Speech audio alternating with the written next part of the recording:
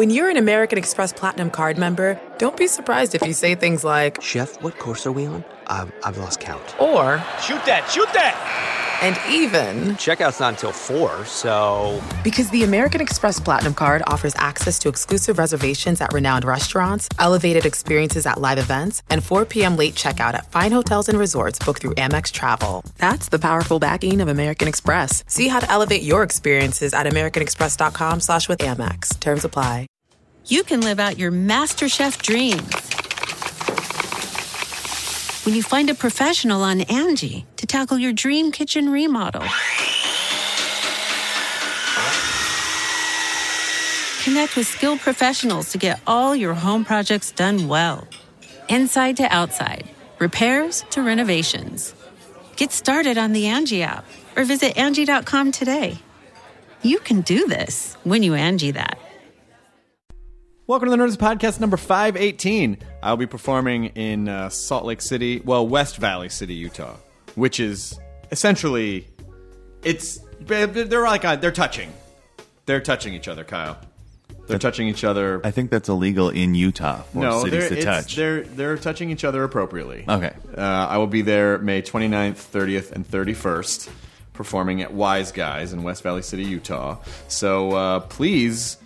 go get tickets for that. Wise Guys, West Valley City, Utah. Don't know what I probably should know what the website is, but you know what? You have a Google. You know what? You just have your search bar. If you're using Chrome, just type it in. You've given them enough information that they can't find it. They didn't want to go. Just type it into your Universal Resource Locator bar. And then it'll come up, and then you can get tickets. But please come. I was there last year. It was it was super, super, super fun.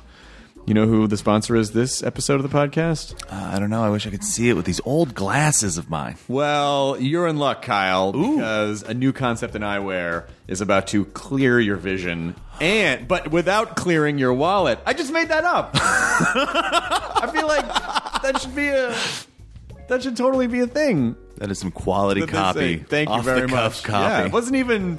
copy. It was idea improv school where it's just improving towards making better ad copy. That's not a bad idea. You'd make so much money. In the advertising business, that's not a bad idea. But we're here to talk about Warby Parker, which is a really great, easy way to get prescription glasses starting at $95, which includes lenses. All right. So the way that it works is you go to warbyparker.com/nerdist. All right. You choose 5 free home try-on frames. 3, 4, okay? 5. We're set. That's right. Now. You pick the frame you want, you send them back, you choose your favorite pair, like I said, and then Warby Parker makes your experience completely risk-free, free shipping, and then they'll send them back to you. And then you have your glasses right there. So you actually get to... It's tough to buy online because you don't know how it's going to look in person. So they make that super easy. And glasses should not cost as much as an iPhone, Kyle. I agree. So $99, $95 is a great way. Their titanium collection starts at $145. But then that's really about the most you're going to pay. All glasses include anti-reflective and anti-glare coating, and there's no additional costs. So go to warbyparker.com/nerdist, choose your 5 free home try-on frames, pick one. Then when you select the glasses that you want, they will give you 3-day free shipping with the glasses that you've purchased. Free shipping for the chosen one. That's right. So, warbyparker.com. Thanks for sponsoring this episode of the Nerdist Podcast.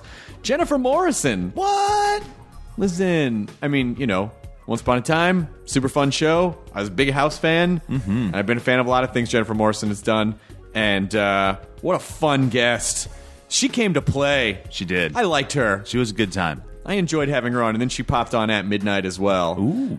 Jennifer Morrison, Once Upon a Time season finale is this Sunday, May 11th. So follow her. I believe she's Jen Morrison Live on Twitter. And your life will be enriched with goodness as such. Agreed. It was an absolute pleasure in the Nerdist Podcast, number 518 with Jennifer Morrison. Now entering Nerdist.com.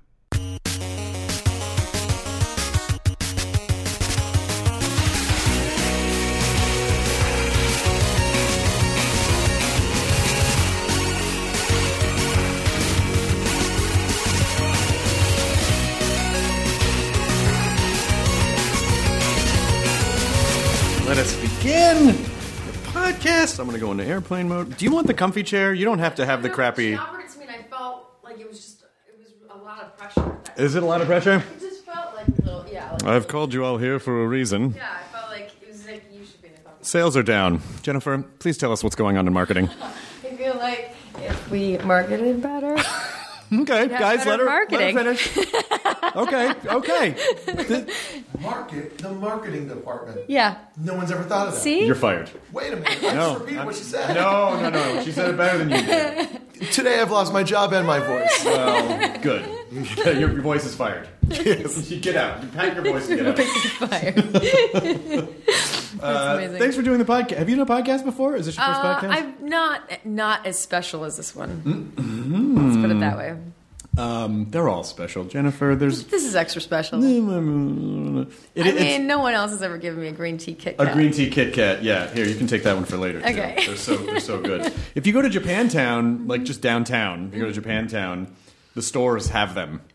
You can buy bags. I'm going to have to go find Japantown. I didn't know we had a Japantown. Well, it's Little Tokyo. In Los Angeles, it's Little Tokyo. Oh, sorry. I was thinking San Francisco was Japantown. Yeah, Little Tokyo in Los Angeles. It's just downtown. All it's right. just like it's to the east of downtown. Okay, the east. That's very east because downtown is east. So we're Depends. east. Actually, east. downtown is pretty central. How dare you correct the guest? You're fired. You're fired again. It's Does central that mean to I'm what? rehired? It's not central to my life. It's central to Los Angeles, the entire city. It doesn't feel like LA has a center. Los Angeles feels like the universe, where you go, it's this ever-expanding mass that must have a center somewhere. Yeah, but how is that? What's east of that makes downtown center? Boyle Heights, just a ton of communities, San Marino. You're listening to Geography Talk today. Yeah. Los Angeles. Just because you don't go there doesn't mean it doesn't exist. I just love the idea that Boyle Heights, true. like no one has said the term Boyle Heights. I don't think I've on ever this heard podcast before. That's true. Boyle Heights. Do you live in Boyle Heights? No, but it's I've gone there a bunch. Probably really nice. It's really cool. Little yeah. Tokyo is amazing. It's basically just this small Japanese community downtown with a ton of amazing restaurants and shops and Cool. and food and candy. And The best time to go is New Year's Day. They have it's like an entire town-wide festival. Wow. And there's just like tons of like performances going on and music on the streets and a ton of amazing. food vendors everywhere. It's great. It's kind of my New Year's tradition. You sound like Kim Carnes. You sing Betty I'm Davis sorry. eyes. Sorry. Is this not how your voice normally sounds? No. I usually sound a lot dorkier than this cool sounding voice. Yeah, that's you've a got a husky, nice, sexy sexy, voice. Yeah, it husky is. voice going on today. Yeah. It's I'm fulfilling my dream of smoking cigarettes. What did you smoke cigarettes? No, God, no. I'm not an idiot. What? No, my wife is we're fostering a cat that I'm allergic to. We're fostering a dog. Oh, Yeah. I'm not allergic to it though. I'm Yeah, sorry. yeah. It's like we got it with the intent of having it, and then Yeah. because we already have a cat, but this cat is not going well with my allergies. Interesting. So your other cat doesn't make you allergic? No, it's been real spotty. I mean, I even once my childhood cat I got allergic to. Like we got it and I was fine, and like a few years later, if I touched it, I would start. So you're just a breaking pain out. in the ass. Well, Yeah, Jonas yeah, is afraid of commitment. My He's body's afraid- ever changing. Why do you hate animals so much? I don't hate. Do you think your wife's gonna be? Do you think your wife's gonna be like, when are you gonna get allergic to me? She did make that joke. Yes. Yeah. And you were like 2016. You're fostering a dog. What kind of dog? She's like a little terrier mix. Her name is Karen. Well, actually, I know. Well, we ended up giving it and keeping Karen, but Karen Terrier. yes, but there was Will and Karen. We've placed Will. My roommate really is responsible for this. She loves fostering dogs, and so we've done this several times. But this one, everybody fell in love with, so this one's staying. That's adorable. Yeah. And I also love the fact that, listen, Jennifer, you're a very successful television person. And you have a roommate. You could live in a storybook mansion if you wanted to. I'm very lucky. I have a very nice house, you know, but it's nice to have friends there. I work in Vancouver, so Speaking of house, Cameron and Chase, what Yes. happened? I don't know. God, Okay, that was all so right. long ago. No, you don't have to. It's fine. Okay. You don't have to. I could really try to come up with something for you. How often do people on the street confuse you with the characters that you've played in television and film? And force you to answer questions like that? It's not so much that they confuse me as that I feel like I do get treated like I am the character. So like when I was playing Cameron, people treated me like I was a doctor. They'd be very cautious with me. They'd be like, hey, and they kind of always have their hands out a little bit. And you're like, I really like you on the show. I don't want to bother you, but they're just so, there's so much cool medicine, and I get really into it. I'm like, oh yeah, no, thank you. And then now that I'm doing Once Upon a Time, everyone thinks I like grew up on the streets and had this rough life, and I'm trying to deal with this new adjustment to realizing that I'm a fairy tale character and all these things. So everybody wants to hug me. So now it's a whole different thing where it's like I kind of get the smack on the back and then the hug. It's like Emma, so it's like I get handled differently. When they do that, you should go, "How dare you? I'm a doctor." Yeah, exactly. I was like, wow, people were much more careful with me when I was a doctor on TV, But it's funny. We go into people's living rooms once a week, so it affects people's mindsets about you, It does, but it is, as savvy as people are about television, and I feel like they're savvier now than in the history of television because there's so much there's like Hulu and all that stuff. Yeah, it's like, but there is still, it is so hard to separate because you're so used to... I get it. I do the same thing. And I end up at events where I'm looking at someone going, have I met you? Or do I just know the show? Or do I know the show and I met you? Or, it's just, you get in these situations where I feel the same. I have my favorite shows too. So I think Tatiana from Black Orphan is like my bud, but we've never met. Well, and the... Black Orphan is a completely different show from Orphan Black. Oh, yeah. That's sorry, did I just say Black Orphan? Orphan's like a real sad documentary. Sorry, Orphan Black. Oh my God, sorry. Orphan Black. Jeez, sorry. But I do the same thing with friends that are on shows. I have actually accidentally called them by their character's name. Oh, really? Really good friends where that should not be a mistake that should happen. Yeah, I was just working on a film set where there was a Cameron and another Jennifer and an Emma. And I was just screwed, and I never responded to my character's name. My character's name was Candace, and I just wasn't used to Candace, but I would respond for everyone else. So anytime they said Cameron, Emma, or Jennifer, I was like, yes? And they were like, no, you're Candace. I was like, right, I'm Candace. I'm not any of the other three names. Jennifer Morrison's a weird method actress. She thinks she's all of her characters. Just say one, she'll answer. You crazy, J-Mo. I do have to say that you were also in one of the fucking best. I guess horror movie's not really maybe sort of a horror movie, but I loved Stir of Echoes. That is cool! A fucking great movie. Thanks. Yeah, I really enjoyed doing that, and I'm weirdly about to work with Kevin Bacon again. So, and I haven't worked with him since then, so I'm kind of excited about that. But yeah, it was such a cool little movie, and I had such a good time doing that. And it weirdly came out right around when Sixth Sense did, so we kind of got buried under Sixth Sense. But oh man, I know. What does M. Night Shyamalan not ruin? God damn it! But Stir of Echoes was Sixth Sense was a good movie. Stir of Echoes was also a really good movie, and sorry, I played the dead creepy thing in the wall. Yes. But it's one of those, and it didn't occur. I looked it up recently. When did that movie come out? It was like 99. Yeah, I was in college, and it was crazy because I was going to school while I was shooting that. So they had dyed my hair black. I had gained some weight for it. They bleached my eyebrows, and so I had black hair, no eyebrows, and I was working all night and then going to school all day. So I was that creepy girl. I literally was like the crazy person in college where people were like, who's the weird girl? Like, who's the weird chick in the back of the class that seems to be falling asleep all the time? She's a crazy ghost girl. You see her too? Yeah, exactly. That's her. As the sirens go by. Yeah, but I think I'm sure people who listen to the podcast have seen it, but if they haven't, they really should, because it's a simple story, but when you start catching on, it gets and I thought really cool. Kevin Bacon and Catherine Araby together as a couple were just so great, and it felt like they were a real married couple. And I love Ileana Douglas in the thing. She's so good. Yeah, she's so awesome, and I don't know. I felt like it was genuinely creepy in the way that you wanted a movie to be genuinely creepy. Yeah, and without a lot of like, whoa. Yeah, there was really no gore. It really was just the intensity of like, oh, what's going to happen next? Oh, nice. So then after that, did you leave school, or were you still in school? Did you finish school? I finished school, yeah. My parents are both teachers, and so I just grew up with the mindset of thinking it was important to finish school. And so I finished at Loyola in Chicago, and then I studied at Steppenwolf, and then I moved out here. Nice. Yeah. Because you're from Illinois? Chicago? Yeah, Chicagoland area. Nice. Yeah. Were you a comedy goer in Chicago? A little bit, yeah. I mean, Second City is the best. And when I was at Steppenwolf, Sheldon Patinkin, who does a lot of the improv stuff for them, he was teaching our improv classes. So it was really fun to be able to watch some of the exercises that would turn into some of the skits that we would see, you know? So just seeing what those improvs start as and then seeing how that could evolve into a skit was kind of fun to participate in. What are the difference? So if you're, because I'm not... I would not call myself an actor, but and nor would anyone else. We all are, though. No, Aren't we all? I mean, we're all performers to a degree. They're all just different shades of performing.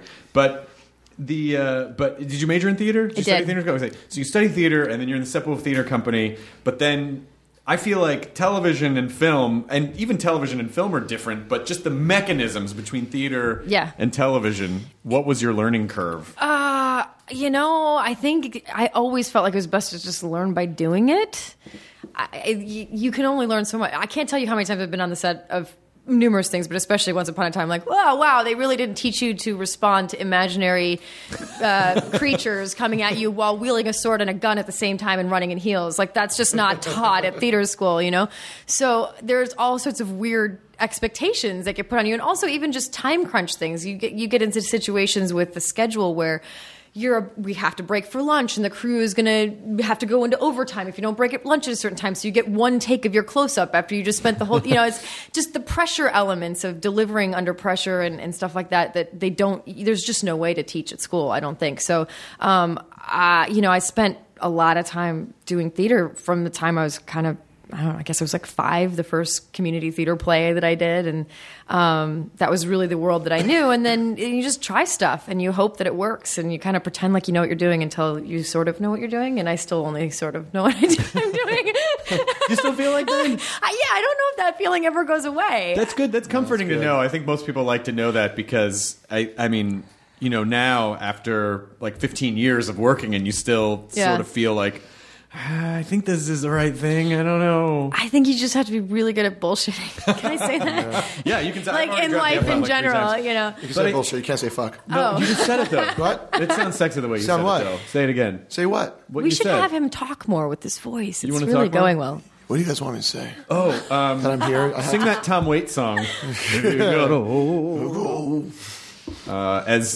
See, you could sing the Tom Waits song, and it would be like the last scene of House. Sorry to bring it up again. Yes. It's just one of the musical montages. The musical montage we would episodes. just see fire all around us. Yeah, exactly. That episode where you had to tell that lady she was going to die of cancer when she just came in for a cough, and it was the first time you had to tell someone they were going to die. Come on! I love you so much. That's amazing. How do you sleep at night after that? Gosh, you remember that with more detail than I do. I don't know. The musical montage. Cameron had a big heart, that's for sure. She definitely always was empathetic toward everyone and fell in love with all of her patients. Not, romantically, I just mean wanting them to be better. But yeah, Cameron definitely wore her heart on her sleeve that way. I could never. That's a serious medical condition. Well, you should. Yeah, exactly. That's the other thing you didn't see about her character is her heart was on her arm. Literally. Explains everything. Yeah, she had arm heart. But I would never. That to me, sometimes that show is even hard to watch because sometimes I kind of drift into this territory where if I hear about an illness, I'll go, I think maybe I I don't know. There was a lot of hypochondria stuff going on that set for sure. Because that wasn't even just like a normal, like a regular hospital. That was like, these are the weird fringy things that happen to people, and Dr. Sherlock's got to solve it, and Exactly. So do you have that at all? I'm okay. I've never really been that person. I've done pretty well at avoiding thinking that I'm sick when I'm not. I don't know. I think if anything, it went the opposite direction for me. Knowing a little bit more about stuff helped me know that something terrible wasn't wrong. Right. So like when I could jump to some really grand leap of logic, I would go, wait a second, and I would kind of break it down into symptoms and be like, all right, so I'm not dying.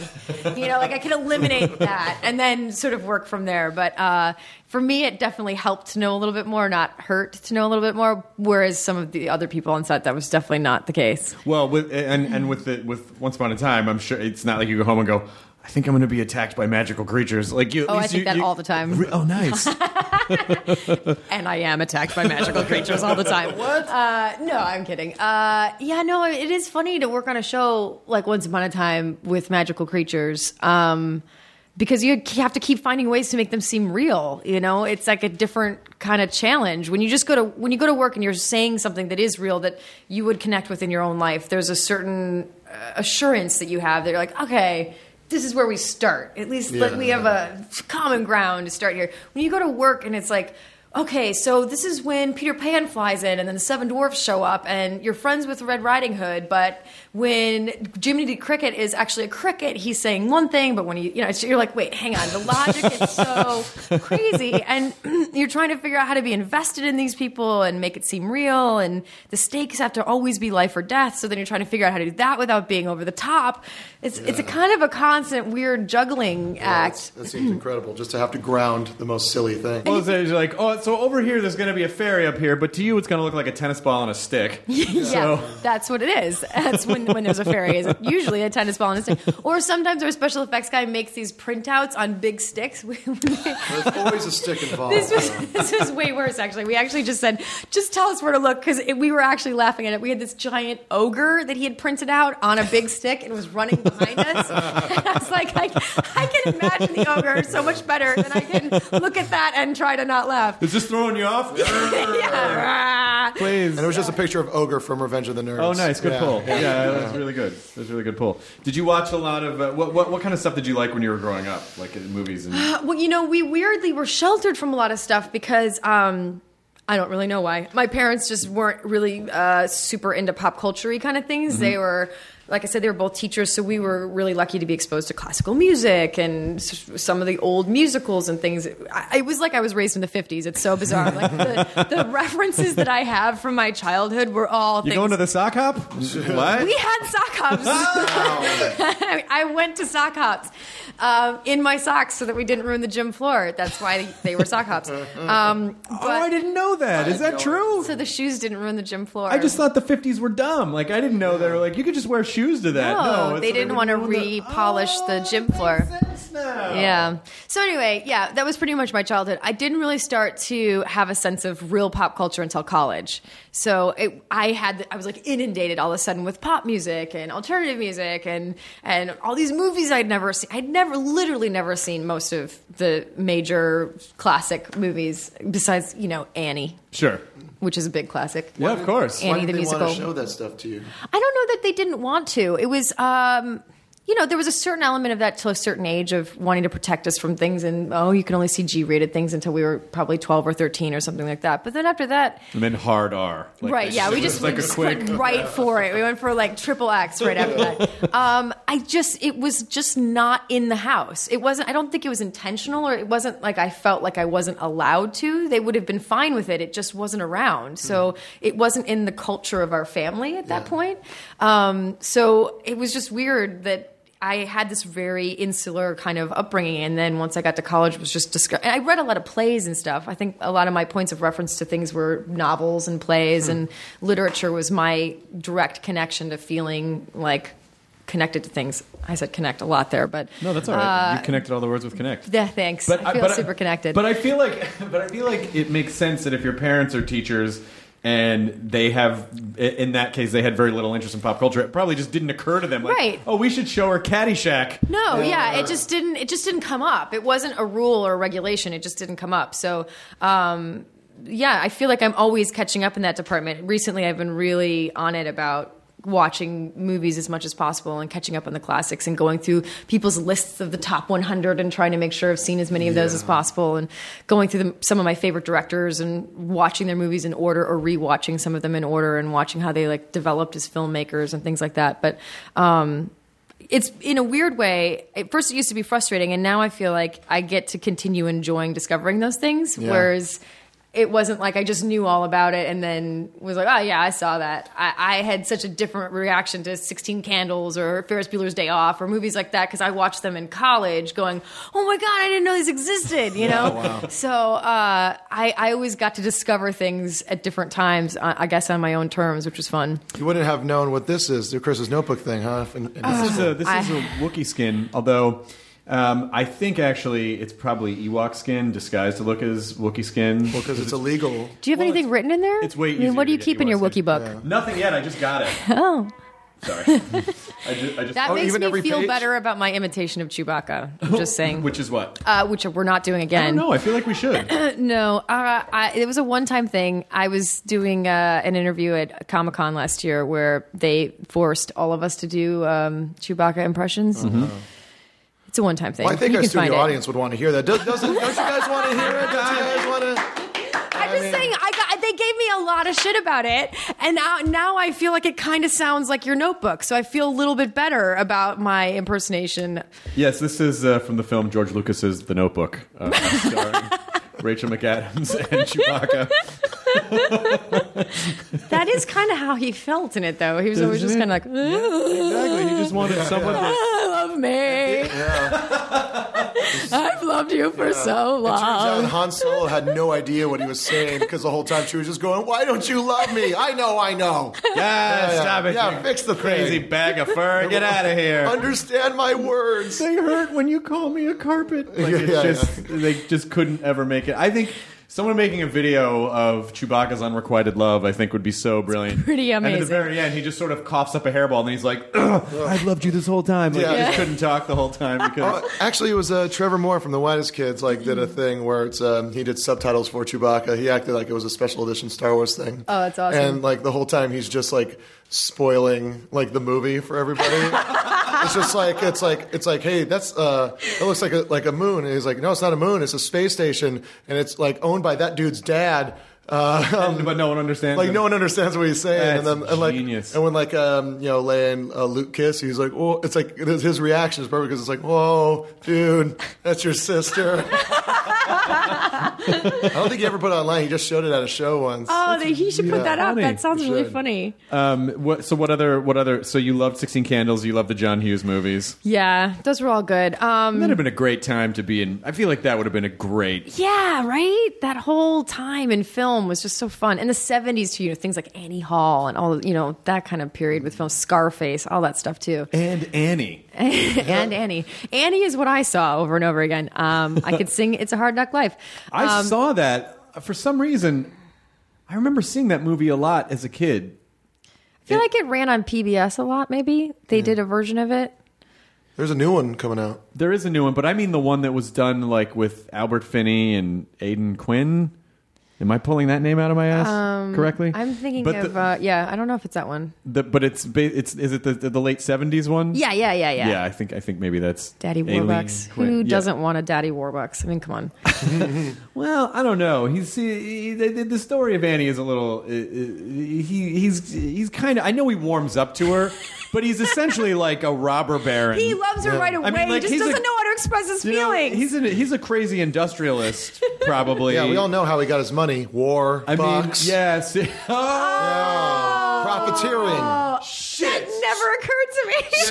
Secret wars. Trail of bodies. Just ruined Annie. You know, for me. he adopted one orphan to make up for the thousands of orphans he created. So it was a whole. All right, forget it. The backstory. We also watched Gigi a lot. Do you have any issues with Gigi? Manservant. He has a manservant. I mean, just like on a humanitarian level, that guy would never be allowed to exist today. Yeah, that was Name bad. some more. Let's keep on ruining stuff. I want to see where like Annie grows up and she becomes like a tough as nails, like nah, fuck him, like played by Joan Crawford, just that. But you used to be just a poor girl too. Fuck that. Yeah. I crawled my way out of the mud. Now I'm not. Kill him. I walked 157th Street Yeah. or whatever. I don't know if it was that. Now street you or not. polish that floor like it shines like the top of the Chrysler Building. Stop fucking singing. Stop singing. We could just talk about things. We don't have to musically express the subtext of our feelings. Oh God. I'm sorry. Yeah. I think. Did you ever do musicals? I did. Yeah, I played Eliza Doolittle in My Fair Lady, which was probably the most fun I had. And then we did The King and I. So I played the teacher in The King and I. I'm trying to think of other. I didn't do a ton of musicals. I was in show choir, which was another whole experience. What was that? Now I was not a choir kid, but I had friends who were choir kids. What was the experience like? There was a lot of singing and then holding hands in like little circles at the end and talking about our experience. I don't know. It was very, I don't know. Looking Culty? back, it was a little weirdly culty. Yeah.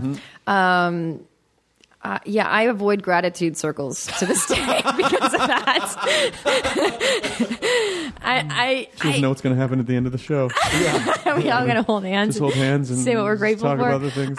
I like the idea in theory. It's just that I've been in enough of them now that I feel suspicious of them. What's their angle? Yeah. What did I just join? I always feel that way about overly nice people. Like, it's like I have an adverse reaction where I go, what are you trying to do? What do you want from me? Yes. Yeah. Relax. All I want you to do is just cut the palm of your hand and hold my hand. Oh, okay, we're good. Yeah, grip it. I know. I'm probably just a really bad person for feeling that way, but I mean, show choir was fun. It was one of those things that, as much as I can tease about it, it really was a great experience in high school. It's always nice to feel like you're a part of a team. You know, obviously it's not a sports team, but you feel like you're a part of a group of people that are all working toward a common goal. Vocal sports, you know, that you're exercising muscles. That is very. Sports, you have exactly. to have athletic vocal cords in order That to is true. sustain That actually is true. And then you'd have dance rehearsals, and we'd go on like trips all together. You know, it was fun. It was definitely really fun, and you get to perform all this fun music. And it was. I definitely am glad that was a part of my teenage years. Yeah, my least favorite part about doing plays in high school was the other people doing plays. I was just like, yeah, I didn't like. I had like I was just such an oddball in a group of You were oddballs. the oddball amongst the oddballs. Yeah, and I just kind of like they would all go hang out afterwards and be like, I'm good. What was that picture you posted on Instagram the other day? It was a throwback picture. It was like little chubby Jonah sitting out in front of something. Was it me? It was like on a little like horsey thing, like one of those little kid toys. Yeah. That was me outside of Daiei Market in Hawaii. And what was that? What was the context of that photograph? Me and my friend got I think disposable cameras had just come out, or maybe we just had one of us got a 35 millimeter point and shoot, and we just would run around town just bored and just fun. shoot dumb pictures or put the timer on and like try and Just jump basically what we all do on our phones now. Yeah. It's funny. I was Take it for granted. I've been going through a bunch of them, and we were just bored, and we would just take dumb pictures. Like the one from the throwback from the week before was like we were in a thrift store, and I found 2 different Where's Waldo dolls. And I took a picture of them where I'm going like, yeah, like holding both of them. And then some guy is like, that's like, it's so funny how much of a dork you are. You're so excited you found those dolls. I was like, no, I was still a funny kid. I thought it'd be funny if someone was that excited about finding 2 Where's Waldos. Right. At the same time. Yeah, You were exactly. self-aware of the decision. Yeah. The worst part is when people go, "That's so brave that you post those pictures of you." Like I go, what do you mean? They're Well, I mean, you 'cause, look like shit. Like you're an look obnoxious-looking horrible. child. Yeah, Like, I'm surprised you would share that with the world. Exactly. I go, but that's not what I look like anymore. And it's just so brave. It's like, are you? And I ask people if they live their lives like trying to hide their childhood. Like it's like, are you ashamed of the way you looked as a kid? Yeah. What now? If we were to look back at the Jennifer Morrison yearbooks, what would we see if we're flipping pages? Like, let's go 8 through 12. 8 through 12 grade. What would we see? 8 to 12. I don't know. I didn't. Were you a good kid? I was a good kid. I was probably too good of a kid. I wish I had sort of made some more trouble at that age. Yeah, me too. But my dad taught at my high school. It was just, there were a lot of complicated factors. You know, my dad was my marching band director.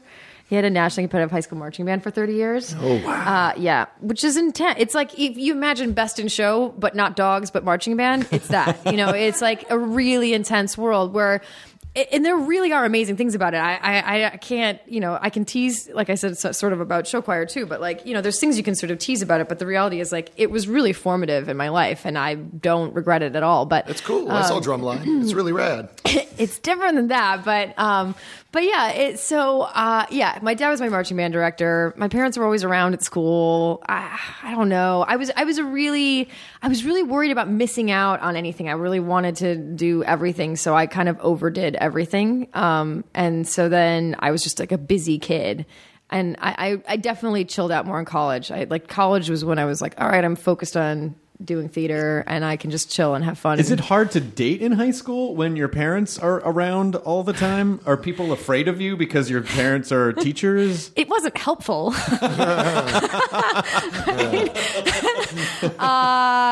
But not to any fault of theirs. I was kind of a late bloomer in that department. I didn't really understand any of it. I actually remember, I don't even know if I've ever told this story publicly, but I remember being a freshman and having to work really hard to be able to go over to this guy's house I think his name was Frank Stark. And so Frank Stark. So, and I had such a crush on him. I thought he was so cute. He was so handsome, whatever. And I really wanted to go over, and he invited me over, and I was all excited, but I had pep band. So then I had to figure out how I was going to get from pep band to Frank Stark's house. And it was like this whole, there was this whole like thing of negotiating with my parents, and were his parents going to be home, and weren't they going to be home? This whole thing. So I do finally somehow negotiate my way to Frank Stark's house. I'm so excited to be there. And he had it in his house. It was like set up that downstairs there was like his bedroom was in the downstairs basement area, and then there was also like a hangout room. So everybody was like in the hangout room, and these two other people were like making out in his room. I was like, oh wow, this is so crazy. and I mean, this was way above my head at 14. I was like, wow. And so then those people came out, and he's like, hey, I want to show you my fish tank. And I was like, I just believed him. I was like, never go look at the fish tank. And I went in and I looked at the fish tank, and we talked about the fish, and we were in there for a while. And it never occurred to me that this guy was trying to figure out a way to kiss me. Never occurred to me. I'm not kidding you. It wasn't until years later I was telling the story, and I went, oh my God. Oh God. You blew it. I totally blew it. With Frank Stark. I did. I really liked him. So he probably doesn't even know that. I don't even know where he is or what he's doing anymore. But there's years later when you or whenever you did actually make out with a guy, and then you're like, well, "Where's your fish tank?" Like you just like that's part of the thing is you got to see the fish tank first. It just never occurred to me. I just thought, wow, he really likes fish. So was it? I don't understand. So were you supposed to make the move? Because it sounds like he didn't. He sounds like he didn't make the move. Listen, well, he tried. He got her in the room. Yeah, I think it's that thing of like if I had maybe gotten closer to him and gave him a chance. I was so in over my head. I really was completely, totally clueless. I didn't end up making out with anyone until I was 17. So you're supposed to go, those are some really sweet guppies. Yeah, you start making out with the fish tank. Right. And then, do you see what the fish are doing? Do you see what the fish are doing? Yes. Yes, I should have learned. Yeah, I'm just going to put some fish food in here, and then you just sort of, like, if anything grips you. Tragic. You think a guy with a cool name like Frank Stark would have more game? Wait, he was very cool. He really was. How can you not be with that name? He was very cool. Sweet fish tank. Yeah, fish tank in his room. That's pretty freaking cool right there. Yeah, and his bedroom is in the basement next to like a cool hangout area. That's really cool. It was pretty cool. Can you remember the first time you made out with someone? I was trying to remember the first time I made out with someone, and I think it was just so long ago that I have traces of it, but I don't know if I do remember my first kiss, yeah, but it was weirdly sort of stolen. But I think it needed to be, clearly, because I was totally... Someone just kicked the fish tank over. I'm like, come here. Sure, what was going on?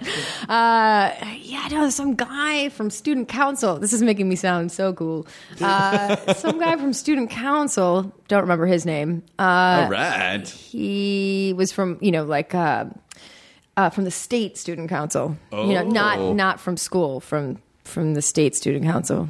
And he came over to watch a movie, and then when he was leaving, he just kind of kissed me, and I was like, "Oh, weird. That's what that is." Okay, and then that happened, and then. What do you remember? What movie you watched? I have no idea. Annie. Yeah, exactly. Probably.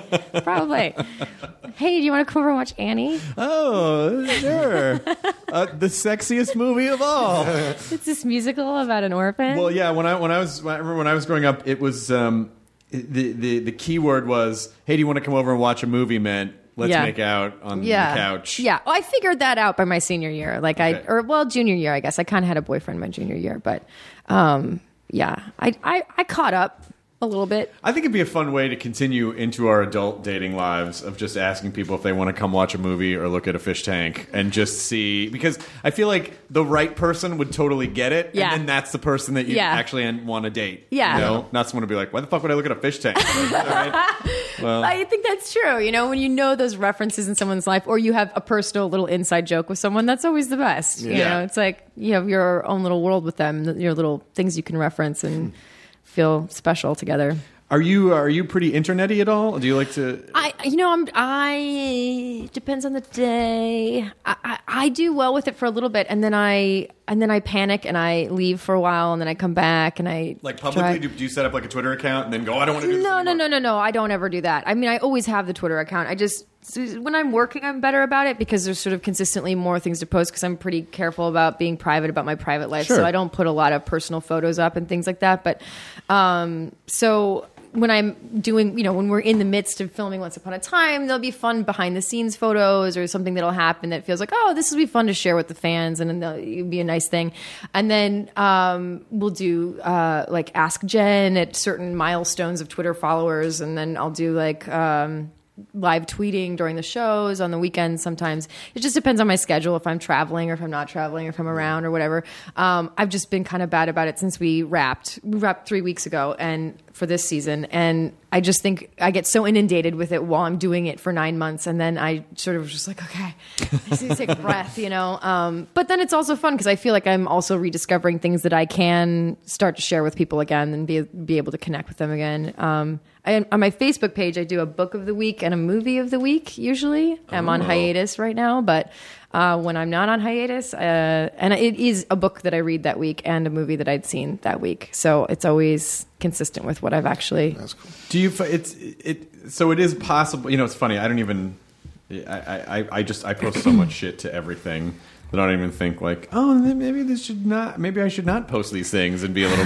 Maybe if I were less sensitive, it would be fine. I think that I'm sort of trying to be realistic with myself about the things I can handle and what I can't handle. Sure. So, and I know, I'm a fairly sensitive person. I do my best not to take the bad stuff too personally and try to ignore it the best I can, but.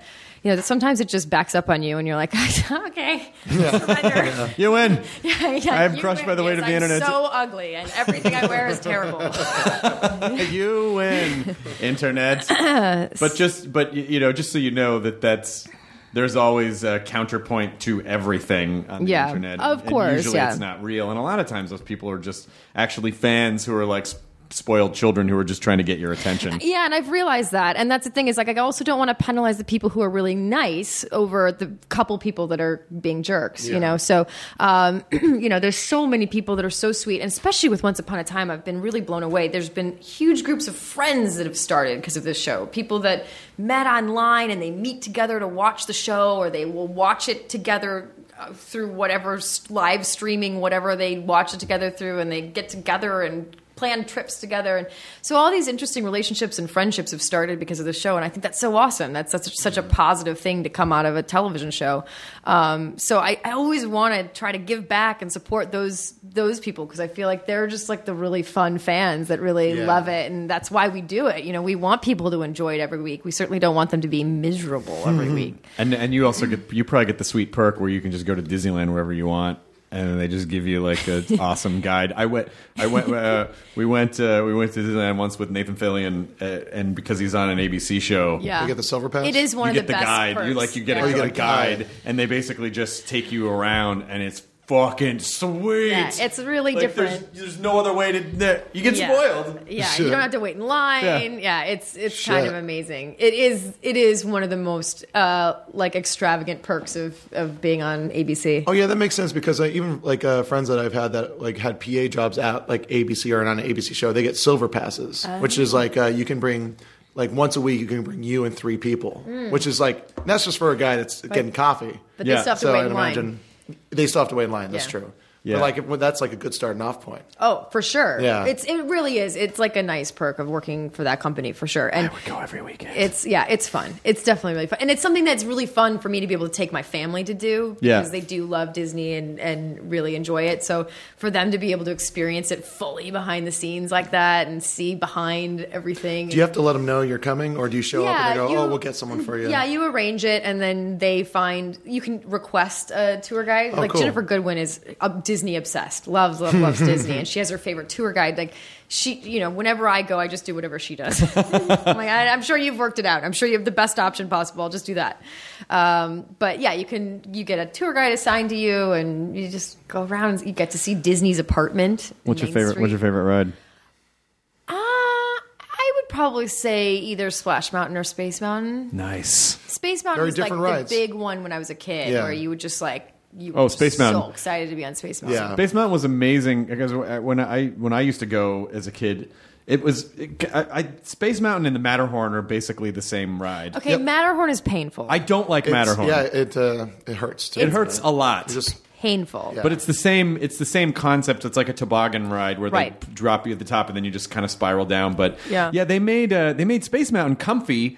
Yeah. And then the Matterhorn still feels like it was built in the 30s. I think I literally had bruises the last time I got it. I was like, this is not made for little people. Because you get thrown around. You get thrown around and you can't predict. You're banging on the walls. It's like your backbone is hitting the seat. You're like, exactly. You know, it's not too fun for tall people either. It's that's gotta it's just be like terrible. my knees are like up to my chest and just like it's the worst. but Space Mountain's fun because it always feels like, and I know this is not the case, but it always feels like you're going to get decapitated because you can see like everything hangs really. It looks and like it's so dark. Yeah, and it just feels like my head could come off. This is so exciting. Yeah. I That's why don't know if that's that why I would like really be Splash Mountain, exciting, though. but Well, you wouldn't. I mean, you wouldn't know. can you imagine that? That's what I want to do is I think it'd be really fun to hack the photo wall coming out of a ride and then just like take people's heads off and just put like weird ghosts and shit in the background and just people, let's go to the Jesus Christ. Terrify people on their way That out. would be awesome. That'd be really good. I'm sure That would be a good April Fool's or Halloween joke or something. that would be amazing. They should do that. What's your favorite ride? My favorite ride, I do love Splash Mountain as a ride. You know, the haunted house. It's just something about the haunted mansion. Not the haunted house. The haunted mansion. There's something about the haunted mansion where it's just that the Thor, whatever his name was, there is this room actually. The guy who did all the voiceovers for Disney. That and the vibe of it and the feeling of it, and it just feels real good. And the location of it is nice really too. ahead of its time in terms of the special effects, that sort of practical special effects that it uses in order to accomplish All the glass it. and the window. But that was, that's all normal now, but it wasn't normal then. That was really revolutionary. And I am so happy that they did update it to a degree, but I am so happy that they left the original practical effects be, and they didn't, because the Nemo ride was basically like, let's just put the what? Nemo ride? The Nemo ride. You always, every time you say Nemo, you do the Albert Brooks. Oh, Nemo! There you go. Sorry. So I'm a fan. I just Nemo! Sorry. But they basically just put CG fish in the window. It's like, I get it. It's cool. But like the fish on a track. Buzz Lightyear's pretty fun. Buzz Buzz Lightyear is the funnest. That's fun. It's the funnest ride because it's like a game too. Yeah. It's the most the activity, and then the Toy Story ride in Tomorrowland and California Adventure is pretty fantastic, and the Cars ride is great too. Cars. I forgot about Cars. That's a newer one. Yeah, that one's great. Indiana Jones is Tower of Terror. That's a good one too. Pretty Tower of Terror is fantastic. pretty We're great. basically all just saying Disney's pretty rad. Yeah, and then Mr. Toad's Wild Ride. Yeah, There's always the pretty cool. longest fucking line outside of Peter Pan. And it's not the best ride. It's not the best ride. I think it's just because you're in a boat, and and when you take off, that initial takeoff over London, like miniatures. Yeah, the miniatures are great, but it's just that feeling of. There's still some traces of like proto Disney left, where it was like the beginnings of Disneyland, and Yeah. I think initially it was just like a glorified petting zoo. Yeah, and also, even things like, the World Fair was really huge. I can't remember what year it was in, but they originally were going to do Pirates of the Caribbean as a walkthrough exhibit. It was all going to just be miniature things that you walk through and see, and then they went to the World Fair that year, and animatronics. It was the first time that animatronics had been presented, and Disney was like, screw that, we're doing this. Oh, wow. And so That's probably that one of my changed favorites. Everything. Yeah, when Pirates of the Caribbean is probably my favorite, just because it's so cold and dark and quiet. I don't even mind that they added. I don't mind at all. It actually gives it like a through line now. A little bit of a through line. Yeah, it's just if I could just live where the Blue Bayou restaurant is, and there's a guy playing, the banjo. Like I just want to live in that. It is kind of nice over there, and it's very nice. the tree house isn't the tree house. Yeah, it's right there. I always thought it'd be cool to live in a tree house. Do you ever get to go to the Club 33? I've gone once. Damn it! Because of Jennifer Goodwin. She, like I said, is obsessed.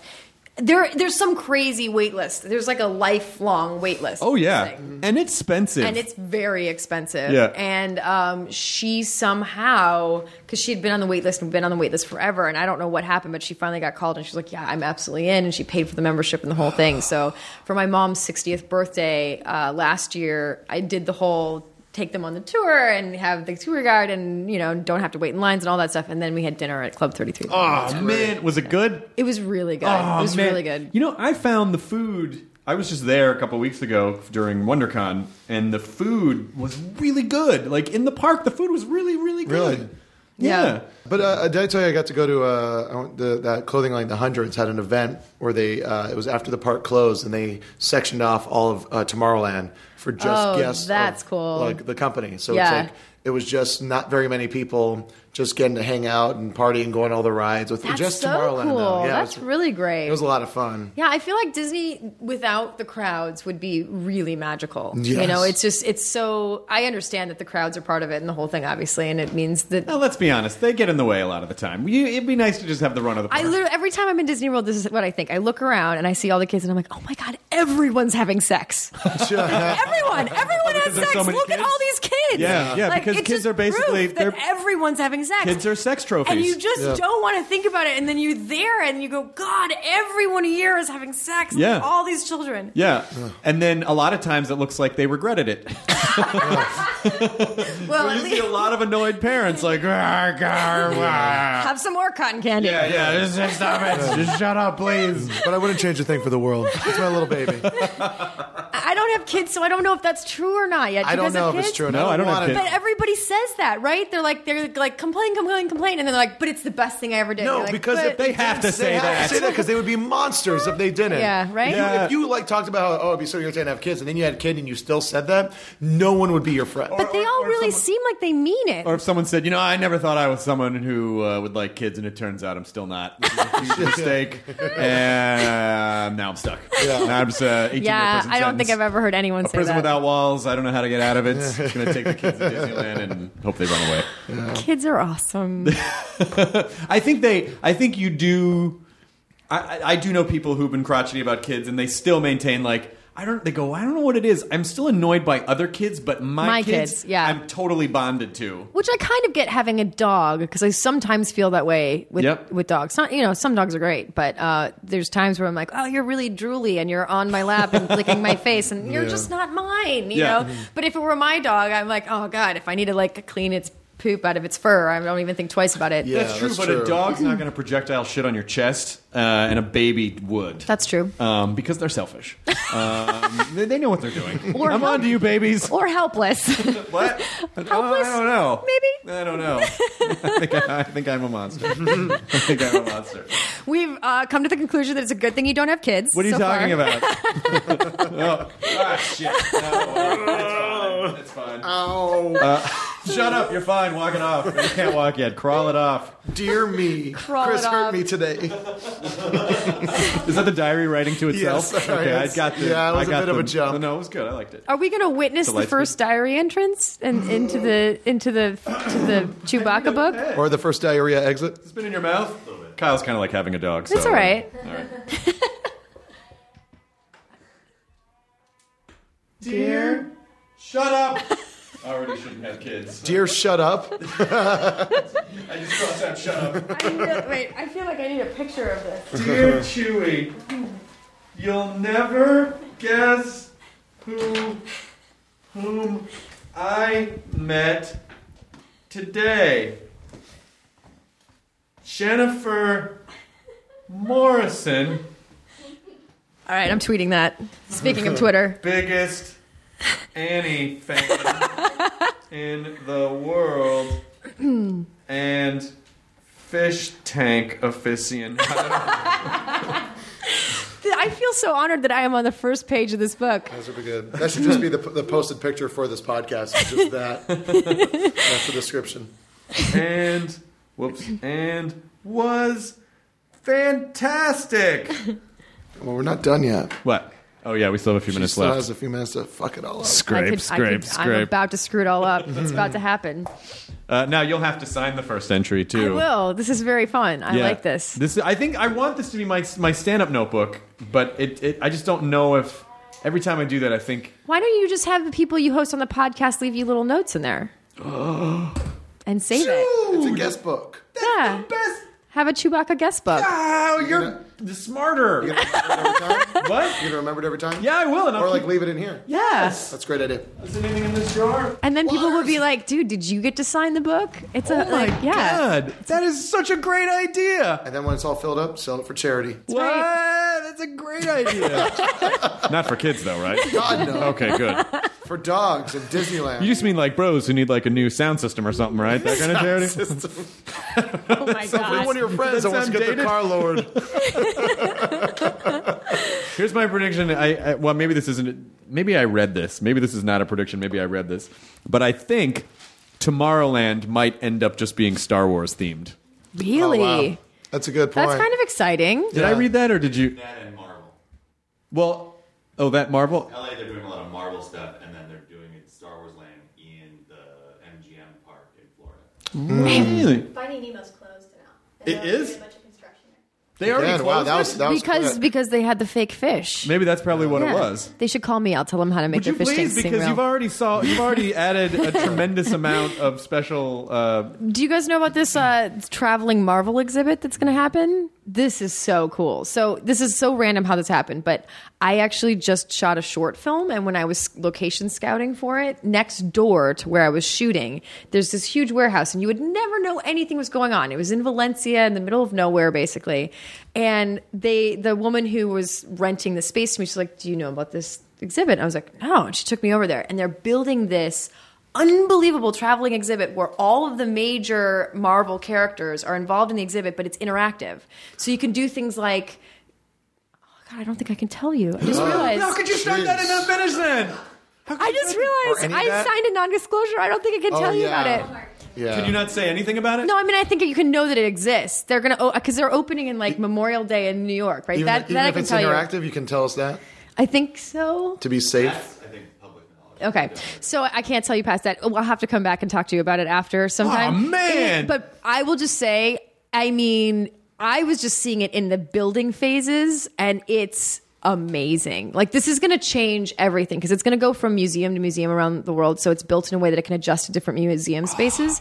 But like, I really think, you know, we're in a time where kids do want to interact with things, and in order to get kids exposed to art and different kinds of cultural things, it's going to need to be engaging in a particular way. And this, I think, is going to change everything. I literally spent like 2 hours going through it with the guys who designed it, and it was mind-boggling. That's really cool. It was so cool. But let's talk for a second. Did you direct a short film? I did. Well, let's talk about that. Okay. I mean, that sounds like that is quite an achievement. Yeah, it's been really fun and exciting. It's called Warning Labels, and we shot it 2 weekends ago.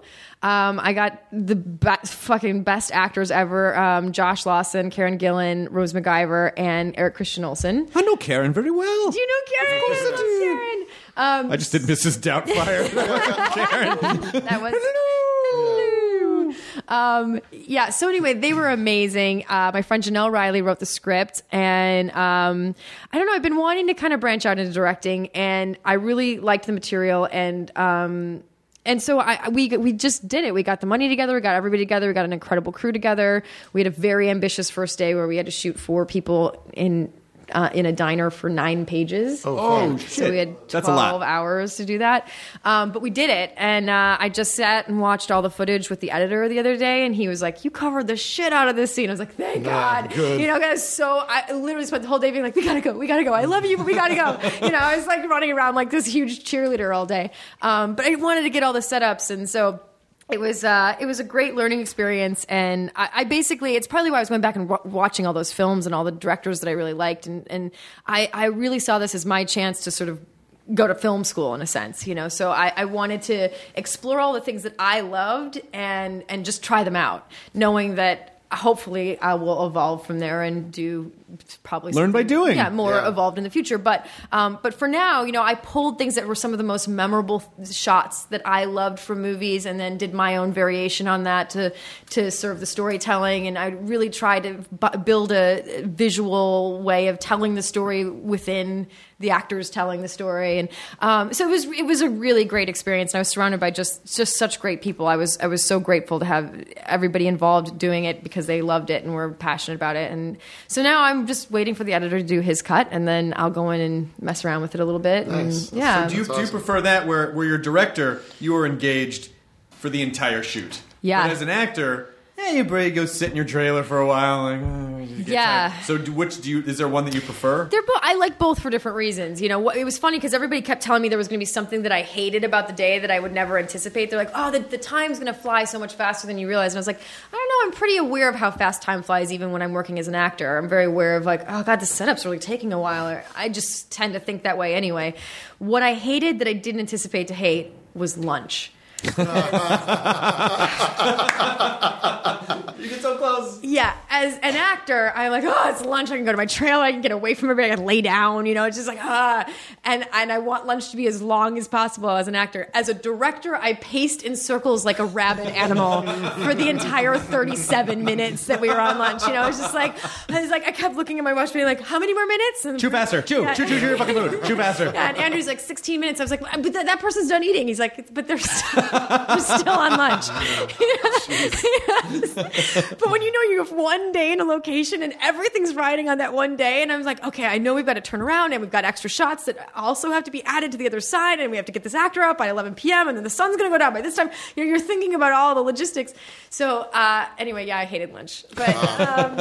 But as an actor, I'm like, oh, lunch, great. I'm going to go take a When nap. does this come? When are you finished with this? Soon. I'm hoping to, the editor will have his cut on May 25th-ish, and then I'm going to sit with him in the editing room for like a week-ish and sort of adjust things. We have some decisions to make based on stylistically, just the story involves that in the world we establish, everyone wears a warning label. So it's as if we all just had labels that, and the universe assigns it to you. So it's just like, it's just the truth. It's just part of who you are, exactly. Right? That's cool. So, like someone's label says like, I'm not over my ex, and someone's warning label is like, warning, danger ahead, but has all this fine print. You can't quite read the fine print. And so everybody has different warning labels, and the concept behind it is just that it just shows up when a new one shows up when it changes, right? So the world we're in, it's totally normal for everybody in that world, but obviously the audience is experiencing this world with warning labels for the first time. So I'm going to have some decisions to make about exactly how heightened I want that to be or not be. And, so we have several different ideas about ways we want to try it, but it's going to mean the editing process is a little more tricky than just putting together a scene, Yeah, but with the show on the Once Upon a Time, like you deal with trying to ground like crazy things all the time. So that must have come in a lot when you were and that's what the editor and I were talking about, because actually the editor I'm using is one of the editors from Once Upon a Time, which is great. And so we were talking about that, because he was sort of saying, well, should we subtitle it or should we do this or do that? And I was like, well, I just kind of want it to feel like it's so normal that it's normal for us too. But I also don't want it to be so normal that you can't read everybody's labels, or you know what I mean? Because I don't know, especially with it being a short film that is going to be submitted to festivals and things, like I don't know if someone's going to watch it on their laptop or their 70-inch screen or on a big screen. I know it would screen at the festival on a big screen, but you don't know in the process, how to adapt things, not knowing what medium it's going to be watched on. Yeah, they could even be watching it on their phone because they're busy. Or right, something like that. It's actually totally possible now. That's the crazy thing. So we have to try to figure out what that happy medium is going to be. But I'm excited about that, and we have some cool musical choices. My sister is an incredible singer and guitar player, and she's actually a music therapist. And she wrote a song for the movie that was incredible. So we just recorded that. A friend of mine that I play poker with did me a huge favor. She just great producer, produces a lot of big pop artists, and she was like, oh, we'll record it. And I was like, holy cow. So I got to take my sister into the professional recording studio and work with real producers, and so they're putting that together right now. It's been it's been a really cool So what happens, like, once you make it, do you enter it in festivals, or you just try to, like, how do you get it seen? Yeah, I mean, initially you enter it in festivals, and then it'll hopefully serve as two things. Hopefully it will show at festivals, and people will see it, and also it'll be a calling card for me to be able to direct other things. Yeah. The directing of the short sort of was born out of one of the producers I worked with on Some Girls had come across a script called A Kind of Love Story that my friend Janelle Riley wrote, and he wanted to produce it. And she said, well, I've been developing this with Jen Morrison. And she sort of walked him through the process, and he was like, well, she should direct this, because I had so extensively developed it with her. And initially that wasn't the plan. Initially I was developing it with her just because I liked the idea, and we were taking it from a stage play to a screenplay and thinking that I would maybe be in it. And then he came to me and said, well, we would love you to direct this. And I was like, can I screw up on like 10 minutes first instead of an hour and a half. Yeah. So then he came on board and built a producing team to produce the short with the plans of this being the calling card for the feature. So we used the same writer, built a team that we would theoretically take with us from the short to the feature, and then that way we have something to hand people that isn't exactly the same material, but it's similar in tone, it's a similar team, it's the same writer, and say like, hey, it's going to be along this, it'll be along these lines, basically. And if people like it and respond to it, then it's a reason for them to believe in me for the feature. And it also is just, I think it's besides probably being very gratifying, it's just a smart career thing to do, because there's no guarantee. I mean, you've worked very regularly for a long time, but I'm sure you probably still feel like, I don't know, what if something crazy happens? You don't what do I ever know do? at all. And also, it's a way to create content and stay creatively engaged while I'm doing the same thing for a long time. And as much as I'm very lucky that Once Upon a Time is a show where the characters do evolve and they do grow and they have new adventures every week, it's not like a procedural where I'm doing exactly the same thing every week. I'm still playing Emma, and I think I'm pretty sure I know Emma better than I know myself. Just like by the end of 6 years, I definitely knew Cameron better than I knew myself. So you get to a point with that where you want to be creatively engaged in a way where it re-inspires the work you're doing every day.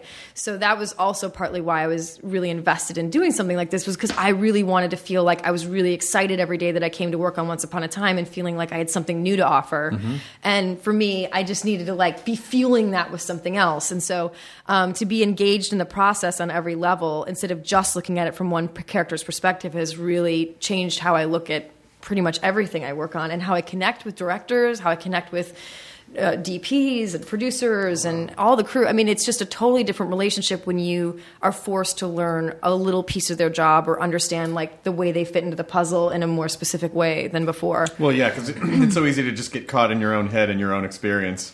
But then, of course, it's gonna be really funny if you're like, are you sure you don't want to go on a wide on that? Yeah. Because I really feel like it would capture. I don't ever do that. What? That's just weird. It just sounds like, okay, but your tone sounds like maybe you might. Are you going to try and direct an episode of Once Upon a Time? I don't know. It's something I think would need to be in my contract. I think that stuff gets tricky. They always have the couple people that they like to work with over and over again. Sure. And also, if they let me do it, then who else do they have to let do it and all that, So there's a little bit of politics involved in all that. But I also feel like it might be a little too close to home. Mm-hmm. I feel okay with the route this is going. Eric Christian Olsen was so sweet when we were working together. He was like, oh, let me know if you want to do an NCIS or something. And, he's like, I'll talk to them about it. So that might be, that's just theoretical, but I'm just saying going the route of someone else's show actually might be a better, sometimes just, when you come at something from a totally different perspective, it might be hard for everyone on Once Upon a Time to take me seriously as a director when they're used to me being Emma every week. Whereas if I go into a totally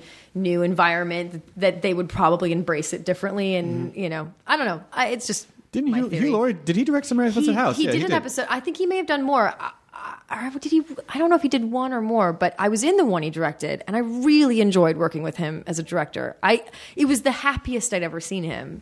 He was just so, I think maybe just thrilled to be in a position where he could really make judgment calls that he felt like were maybe out of his hands in other situations, or set things up in a really efficient way so that he had already thought through or troubleshot some of the things that maybe some of the other directors hadn't, and things like that. So he obviously is just such a crazy talent that he would have great notes and great insights. And that was also fun because when you've worked across from someone so much for so long, they have a connection to you to be able to be like, hey, think about the thing when such and such happened. And he knew every detail to be able to really give you an informed, specific note and really make you feel like you're seeing it from a new perspective and making it better.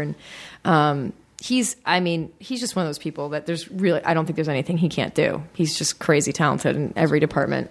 Yeah, coming from the sort of the writer-performer, creator-performer background too, I would imagine it's probably this is one of the things that with acting where I always think, they just have to stand where they tell you, and then you got to say what they want you to say, and then you somehow have to find a way to make that interesting to yourself or fun or challenging, even if when you read it, you go, I don't know about that, but you still have to do it anyway. Yeah, you have to figure it out. It was funny because I realized how that was translating into how I was directing as well, because I've been put in situations so many times where you have to make the impossible seem possible. You know, it's like something on the page is very different than bringing it to life. And oftentimes when it's written, the writers don't know the location you're going to be in or the limitations of the location that you're in. And suddenly you're in the location. You're like, there's no way to walk from there to there with that one line, and then I have to drop the thing. And then you know, and like on our show, Colin O'Donoghue, who plays Hook, he's like, I have one hand. You know, like, they write for him like he's got two hands. He's like, I have one hand. You know, so it's in my name. Things like that happen. In my name. Yeah, exactly. Look, I'm not called two hands. I'm so used to it being in that mindset of like, how do I solve it? How do I justify it? How do I make it okay? Because you don't have time to have a problem with it. So you just have to find a way to justify it so that it feels real and you can keep going. So one of the things that came up when I was directing the short, the DP was like, well, we only have, you know, we don't have matching sets of lenses, even though we had 2 cameras. And I knew that going in. It just didn't make sense for the way I wanted to shoot it to have 2 matching sets of lenses, which is, I'm not going to bore you with going into why, but at one point we were shooting what could have been matching close-ups, and he was like, but we don't have matching lenses. I said, yeah, I know, but just take a lens that makes Thad feel big and overwhelming and like he's consuming the space, and take a lens that makes Gil feel small and like the world is consuming him, and let the lens reflect where they're at emotionally. And he was like, I like the way you think, you know. Nice. But it was just I didn't skip a beat on it because that's what I have to do as an actor all the time. You know, it's like, here's this weird problem. And you're like, how do I justify it? How do I solve it? You know, so I don't know. But you know what's great about that, and I think for anyone, is that if you do anything for any length of time, in your head you still feel like, oh, I'm the same person as when I started, and I don't know anything, but then when someone, it's sort of the wax on, wax off moment where you're like, how am I doing all of these, blocking all these kicks? You know, like you start spitting things out, and you kind of go, oh, actually, I guess I do know some things, and I have learned a lot, and there is all that stuff. I am absorbing and processing all that information. Yeah, you just kind of collect things, you know? I think that's how I see it. It's just like you kind of like throw it in the toolbox, and you're like, I'll use that. Okay, maybe the wrench will work. I'm not. Well, I'm very excited also that you're going to be that you're doing At Midnight tonight, which will be really fun. Yeah, me too. It should be fun. Yeah. And we are. We're about at an hour. We're a little over an hour. So you know what this means? This means we're gonna end with a gratitude circle. Let's do it. Okay. This is gonna be my first gratitude circle since high school, folks. Okay. Well, it's a hard knock life for us. But I am grateful that Jen Morrison came up with the guest book idea that is Chewbacca guest book, and I feel really grateful about that, Jonah. I feel really grateful about you feeling grateful about it. Jen? I feel grateful that I got to witness all of this today, and that I got to meet Scout the dog, and that I got to be the first entry in the guest book. It's going to be very exciting. Kyle? I'm grateful that we're finally doing a gratitude circle. Is this what you wanted the entire time? It's never going to happen again. Katie? Oh, Scout's the best. Yeah. We're all grateful for Scout. All right. Now, how do we break a gratitude circle? Does someone have to die to break the circle? I think we need a cheer. We clap? Yes. We do a clap again? I think on 3 we should do Chewbacca. Ready? Okay. Ready? 1, 2, 3. Now leaving Nerdist.com. Enjoy your burrito.